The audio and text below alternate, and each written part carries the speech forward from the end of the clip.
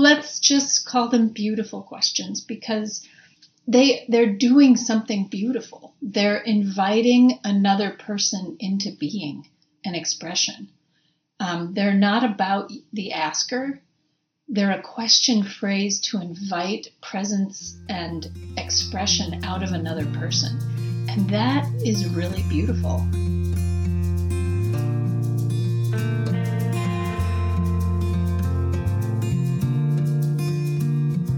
Welcome to Zestful Aging, where I interview thoughtful, inspiring, and influential guests who are creating their legacies and contributing to the common good. Your legacy is your unique contribution, could be big or small, and creating a legacy is one of the proven ways we can age with vibrance and energy. And Zestful Aging Podcast is my legacy. I'm your host, Nicole Christina, psychotherapist and fellow Zestful Ager.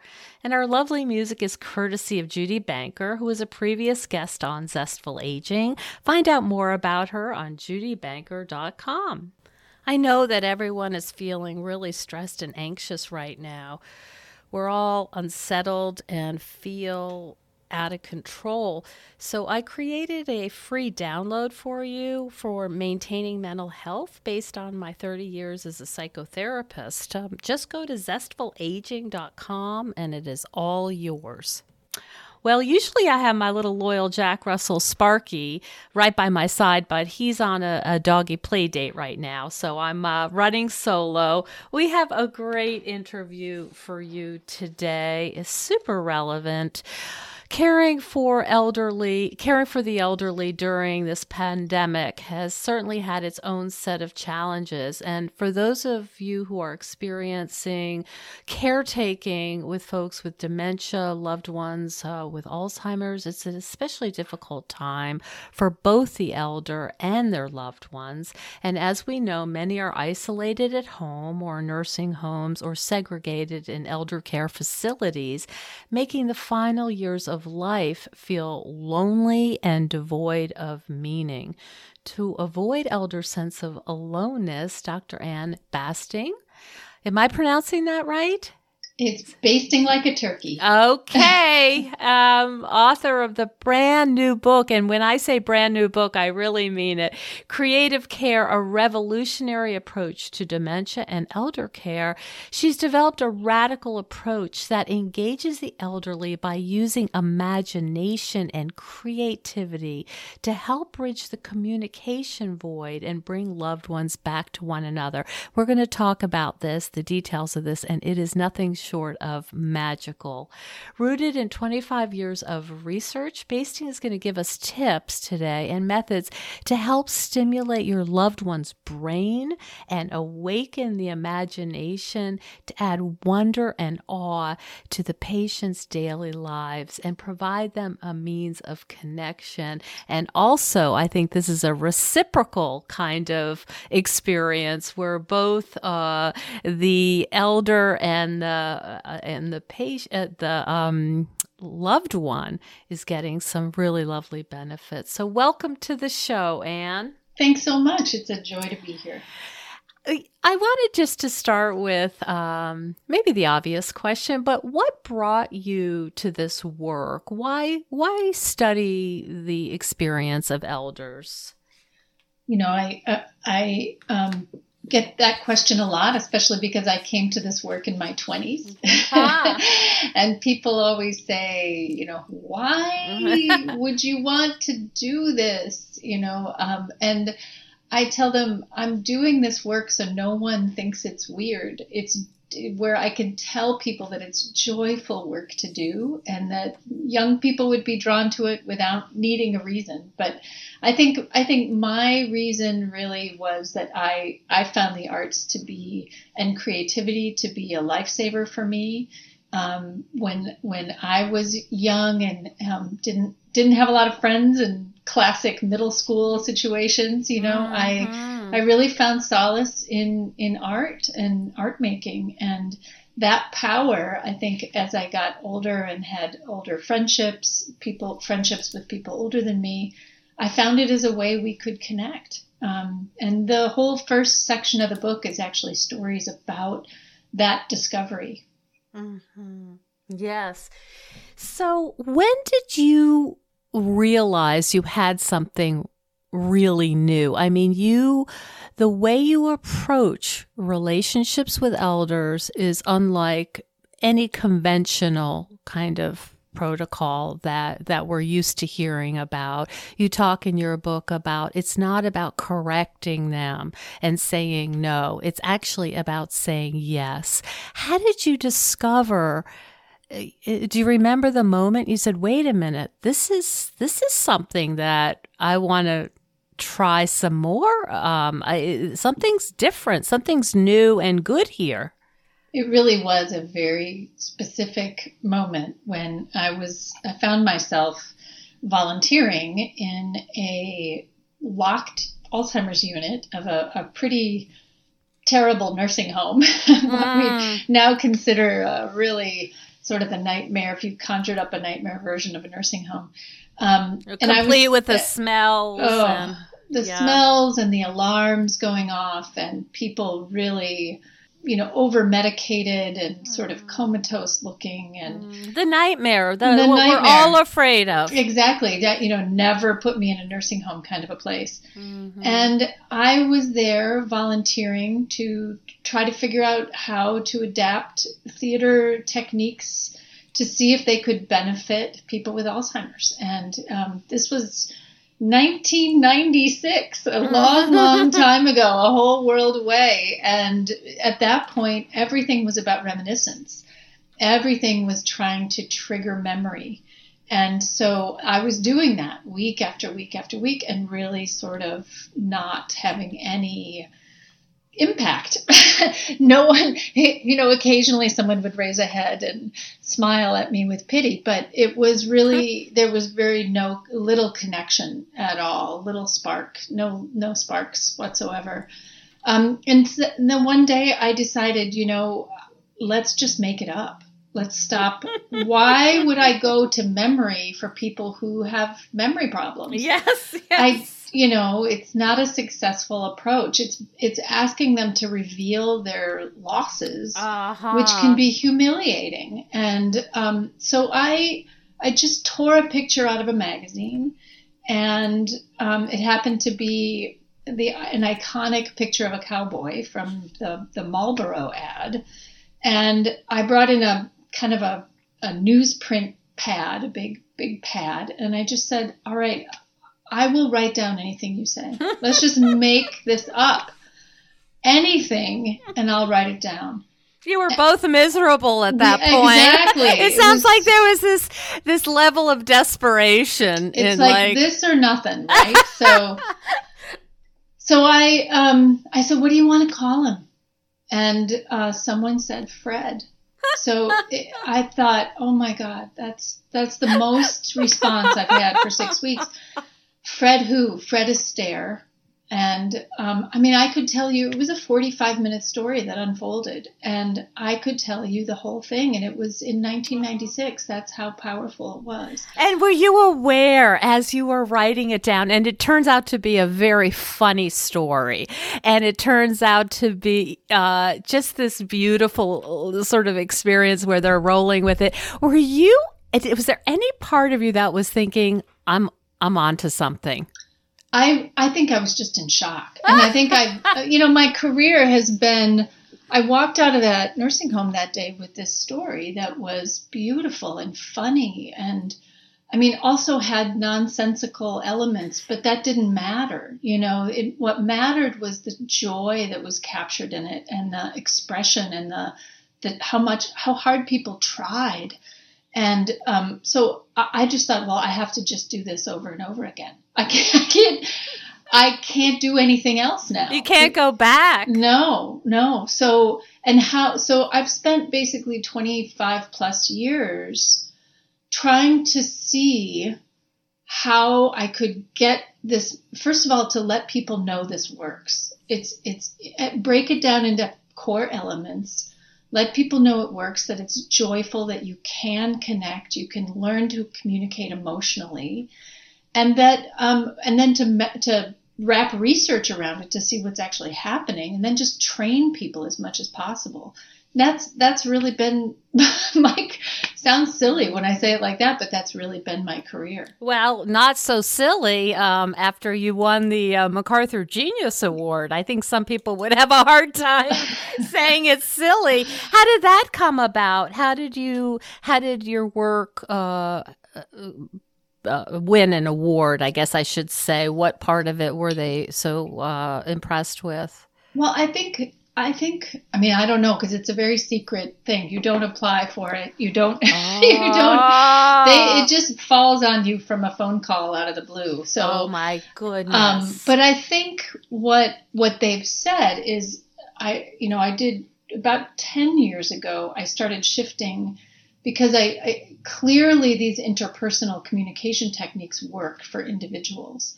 But then the question became, what if you taught a whole care system, like a whole nursing home? You scaled it. What if you could scale it and put it into a system? Mm-hmm. How would that change the way we understand care? How would that change sort of the larger scope of things? So I started doing these large scale projects over time where it's still the core technique, but say one project was called the Penelope Project, and the whole third section of the book talks about all these projects, where for 2 years we reimagined Homer's Odyssey from the perspective of Penelope, who I call the hero who never left home. And then all of these workshops, these creative workshops, which can involve poetry and movement and art making and storytelling, anything, culminated in the creation of a professionally produced play that we staged site-specifically in the care home across independent living, assisted living, adult day, and skilled care. So it just totally transformed the place. And yeah, I mean, that's the word that just comes to me as I think about your work, as I, looked on the videos of the work. It's transformational. Yeah, it really is. And if you think about, I've put a lot of thought into this, trying to figure out what is it that's happening. And I asked some historian friends, I was like, why are the arts and culture sectors, when did this happen that arts and culture is over here and health and social services are over there? And they mix a little bit like in art therapy, but it's still very specific to a health condition. It's not the same thing. We're starting to merge together with talk of wellness and holistic medicine and things like that. But really, the ultimate goal, I think, is to bring those two things back together so that meaning making and feeling beauty as part of your daily life is back in health settings. There was a false separation, like back in the late 1900s, and I just think it's or the 1800s. I think it's time that we really start pushing for them to come back together. And I think that's what's happening. You have meaning making and beauty and joy and all the way to the end of life. You don't have to stop. So you're talking about what makes for a quality life. Yeah. Not just that your organs are running. Not that you're digesting your food, but what makes humans human? Exactly. And I think what happened too in long-term care is that long-term care got built on the hospital model, which is transitory. You're not meant to stay there for very long. And so they could get away with not attending to your psychosocial, spiritual wellness, full being wellness. They were just trying to fix the organs. And then long-term care got built on that model. But people are living there for a really long time. And now they're isolated there. So I think that's the real breach. And people I think there's an increasing sense of isolation and loneliness before COVID for people in late life trying to stay at home.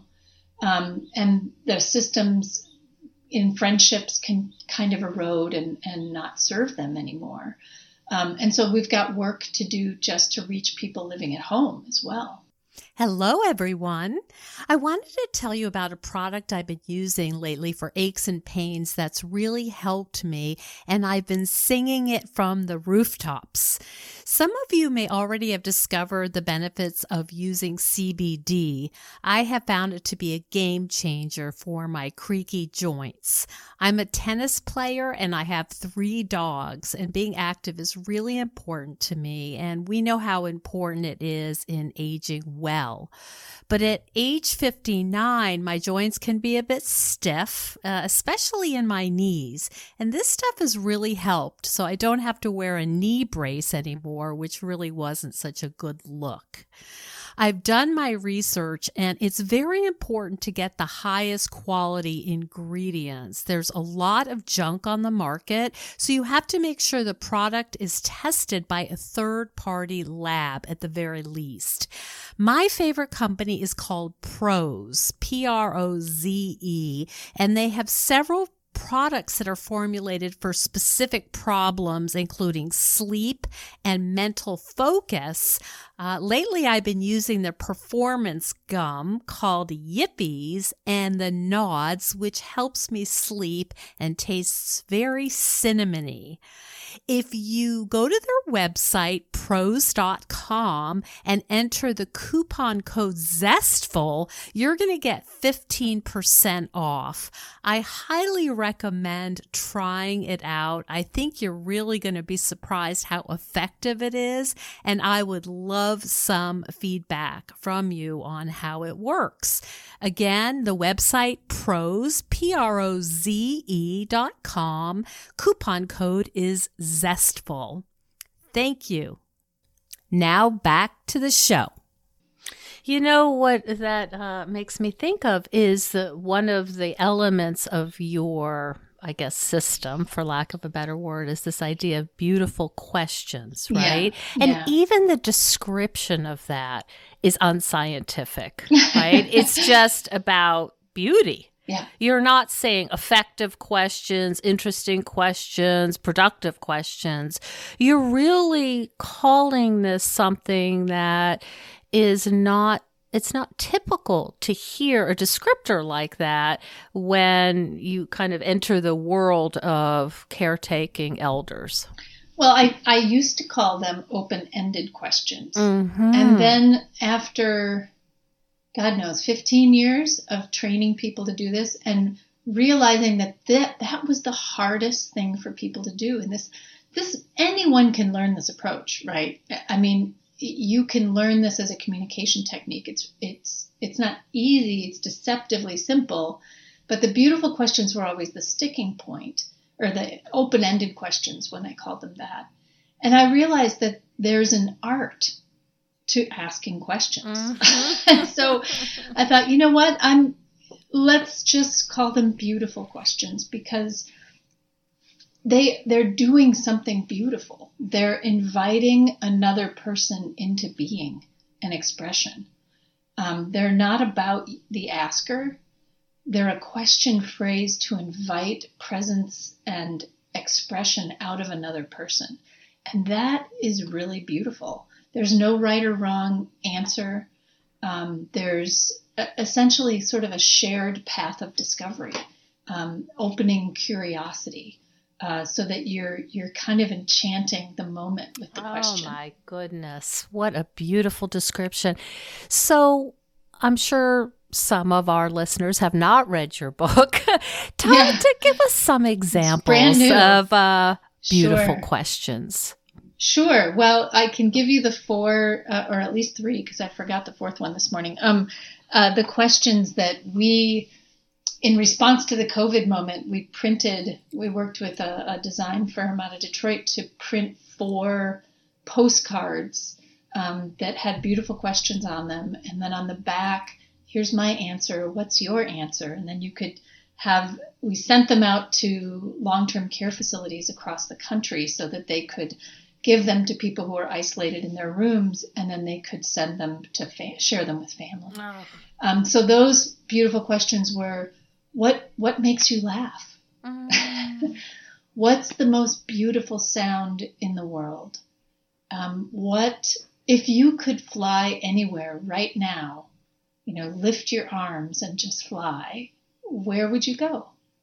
And that one emerged out of another chapter from the book, is about my most recent project in Kentucky, where for 2 years we reimagined the story of Peter Pan. And that question was core to that entire project.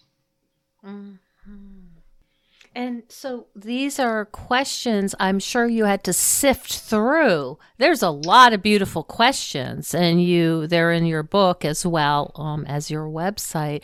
Why these in particular? Was there something special about these that you wanted to focus on? I think when we frame beautiful questions, and you're right, timeslips.org is the nonprofit, the website of the nonprofit that I started to share all this work. And there's a whole creativity center that's free, and there's a whole section with just beautiful questions on it. We frame them as a way to invite people to express their strength instead of focusing on losses. And that builds resilience. So that's one measure of the impact, is building resilience. We also invite people to look around their surroundings and look at them a little differently, and to tap into positive emotions and senses. So that's really it's. Sounds simple, but they can be kind of challenging to come up with. And so, could you give our listeners an idea of where to start, so they are caring for elders in one way or another, as many people are? So this idea of connecting with your elder in a way that's not about memory, that's not about even current events or anything, but just this sort of imagination, this building a story together, I guess.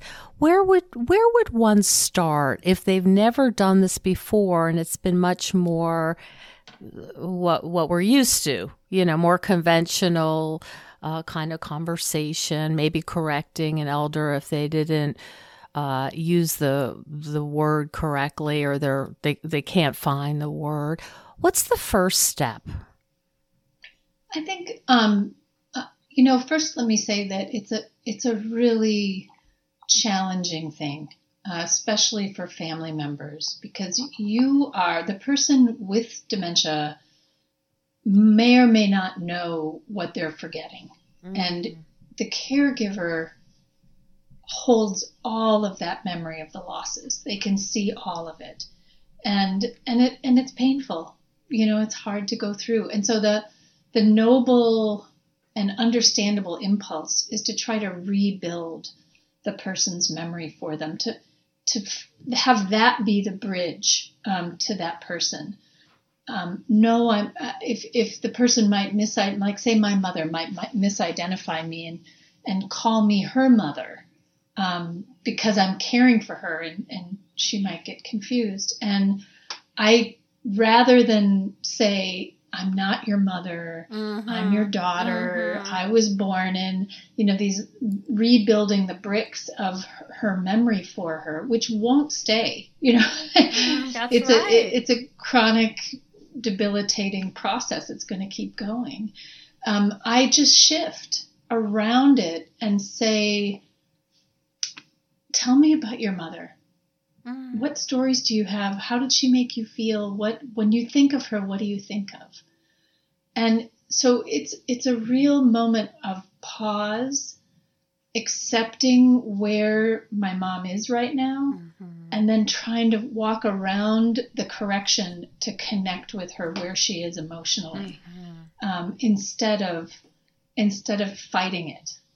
I guess is the main thing. And that's the core tenet of yes and, of improvisation, of accepting everything that's given to you in a given moment. First of all, observing everything. What is the emotional intent of the expression? What are they saying? What are they feeling? And then accepting it and adding to it in a positive way, figuring out how to draw her out positively. It's a thoughtful process. I'm wondering if it feels for the caretaker easier or maybe even more difficult, because you have to be gentle, you have to be thoughtful and very intentional. And I'm wondering how it's experienced by the the person who's the caregiver. Well, I think the over the years we've seen a lot of people learn it, and the release of stress from fighting the disease, and from also the nurturing of the shared creative process makes it worthwhile continuing to practice to get to make it second nature. We have the story of a gentleman that I tell in the book. He was a retired surgeon and came to one of my trainings. He was caring for his wife at home. And in the middle of the training, when I was going over this yes and the beautiful questions, and he got this funny look on his face, and I asked him if he was okay. And he said, "I'm just realizing that I've been driving my wife crazy for 2 years by correcting everything she said. And I don't have to do that." So I think that the relief of that, he talked then about learning this approach where if Carolyn couldn't come up with the name of something, pass me say it was the ketchup or something at dinner, he would say, "What do you want to call it? Let's make up a name for it. Who cares what it's called?" That's right. So it's just joyful and playful rather than reminding us at every moment of the losses. You know what I'm curious about, how this has changed your relationship with non-elders, if it has indeed. But you're entering a whole different world. You're coming to relationships in a very different way. Do you see a ripple effect in your relationship with your peers or even younger people who are in your circle? Oh, for sure. Well, first of all, as a parent, it's a crucial technique, and I really have come to think this approach really should just be poured into the water of relationships and care in general. It's so affirmative and playful and joyful. I mean, sometimes you just have to get stuff done, and when you're in that mode, that's when conflict can come up, as we know from parenting or caregiving. But I'm also a teacher. I'm a professor at the University of Wisconsin-Milwaukee, and my teaching has improved from this. This is how I teach. I'll ask a question and I'll repeat everything. I'll echo everything that they're saying and sort of help them shape their own responses and thoughts. That's just good teaching, I think. So I feel better and enriched for the whole experience. I'm just thinking about it as a psychotherapist, and what a bonding experience it must be, because you are creating something new together. And it's a rich experience that the two of you share that's completely unique, and it didn't exist, 15 minutes ago. And I just think about how intimacy might be really cultivated by this approach. I think that's right. And I think that's also part of the superpower of this approach, particularly for, my specific situation in working with people with dementia is that people assume that all experience making and meaning making is done. And sometimes there's 10 years left, that's really painful. And so to realize that together you can make new things and have new experiences and create beauty that you can share with others. And even there's a couple chapters about using this approach to become involved in your community and benefit other people. That's part of legacy building and meaning making. It opens that back up to people who thought it was taken away. Yeah, and it's hard to overstate how profoundly important that is. I mean, you're giving people their life back. I think you're making a life. You're giving them the tools to make the most of the life that they have, to make it thick with meaning and joy. Mm-hmm. And what is your legacy, Anne? Wow. Well, I don't quite feel I'm done yet.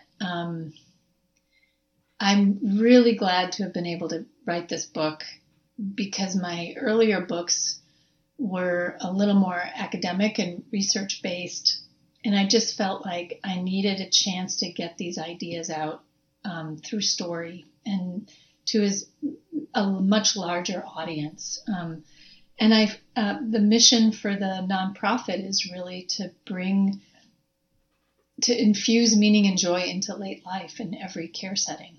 So I'll be happy when that happens. Mm-hmm. We're trying to give our tools to the Meals on Wheels system, to offer training on community level, to train arts and culture organizations of how to partner and bridge with health and social services, to find a funding mechanism through social prescription to really finally link those two systems, and to have young people, like I said at the very beginning, I think realize that they don't have to fear late life, that it's normal, that if we're all lucky, we'll get there. Mm-hmm. and it can be a beautiful stage of life for you, for your family members, and also for a career choice. There's great learning and beauty there. And are you finding, as your book has come out, although it's just come out, but are you finding that people are open to this, or is there resistance because this is so new and such a different way of approaching caregiving? I think there's definitely a hunger for this work, and I've felt that for a long time, actually, but now I think there's kind of a cure fatigue around dementia, that we've been told a cure is 5 years away for 25 years. And I think we're like, all right, tell us how to manage this disability. Tell us how to make our communities supportive so that we can manage this in our own lives. Help us advocate for legislative financial support for families trying to do this. I think there's a real turn in that. And I actually am hopeful from this moment of COVID that we're seeing how broken our long-term care system is. It is broken. Holy moly. Yes, it is. Oh. And I think that if there is a silver lining out of this moment, it's that we can push for changes that we can see that we need. I just want to tell you a little personal story about the impact of your program. My husband is about to take his aged mom up to New Hampshire for probably the last time. This is a family camp. It's deeply meaningful for her, but she's just so frail, and it's a very long drive. It's 8 hours if you don't have to stop, a lot. And so when I was preparing for this interview and I was reading, I talked to him about it, and I wrote down some of these beautiful questions. So as they're driving, He's going to Oh. talk to her about, what if the camp had a name, what would it be? What is it like? You said something about what would the trees be saying if they could talk? And they have a little beautiful little babbling brook in front. And so, on his way up, he's going to have some index cards as prompts to talk about, her life, what's important to her. And so I just wanted to share that with you because it was an immediate effect of just reading your book, because they're leaving literally for the 4th of July weekend. And he's quite concerned about, how it's going to go. Yeah, but it feels like he wants to give this to her because it is very likely the last time she'll be seeing this camp. So I would also say there's singing is fantastic. And singing in the car is great. And there's the whole chapter of just waiting for the answers to come out too, because I don't know if you remember the chapter on Bill, who had a lot of difficulty speaking, but I would ask him these beautiful questions and the story would come out so slowly. Yeah. But I would just affirm and echo all the way along, and we just arrived at such a beautiful place. So sometimes it takes a little bit of extra patience to get there, but it's worth the wait. Mm-hmm. Yes, indeed. So where can our audience find out more about your program, about your work, and how to begin and how to get involved with this beautiful initiative? The book's available any place you get books. Okay. Pretty much online these days. Mm-hmm. The book website is, I have a author page. It's ann-basting.com. Okay. And then, of course, timeslips.org, mm-hmm. which just has a wealth of resources for folks, including a weekly email you can sign up for with all prompts to help shape people's engagement for the week. So you don't have to even keep going back to the website. It'll come to you. Oh, how convenient. Yeah, I know. You don't have to put them on index cards. Yeah, exactly. That's great. And then in the long run, following up on the book, Creative Care will be the Creative Care Imagination Kit, which Harper's also bringing out next year, which will be a beautifully designed little kit with 25 beautiful question cards and 25 image prompts, and then a beautiful journal that guides you through the process. Mm-hmm. So that'll be available for people next year. But for now, you can get all that on the website and just download things individually. Lovely, lovely, lovely. Thank you so much for speaking with us today and offering this new approach that it just sounds like the word transformational just keeps coming up for both people. For it's such a mutual experience, and it sounds so it's so powerful.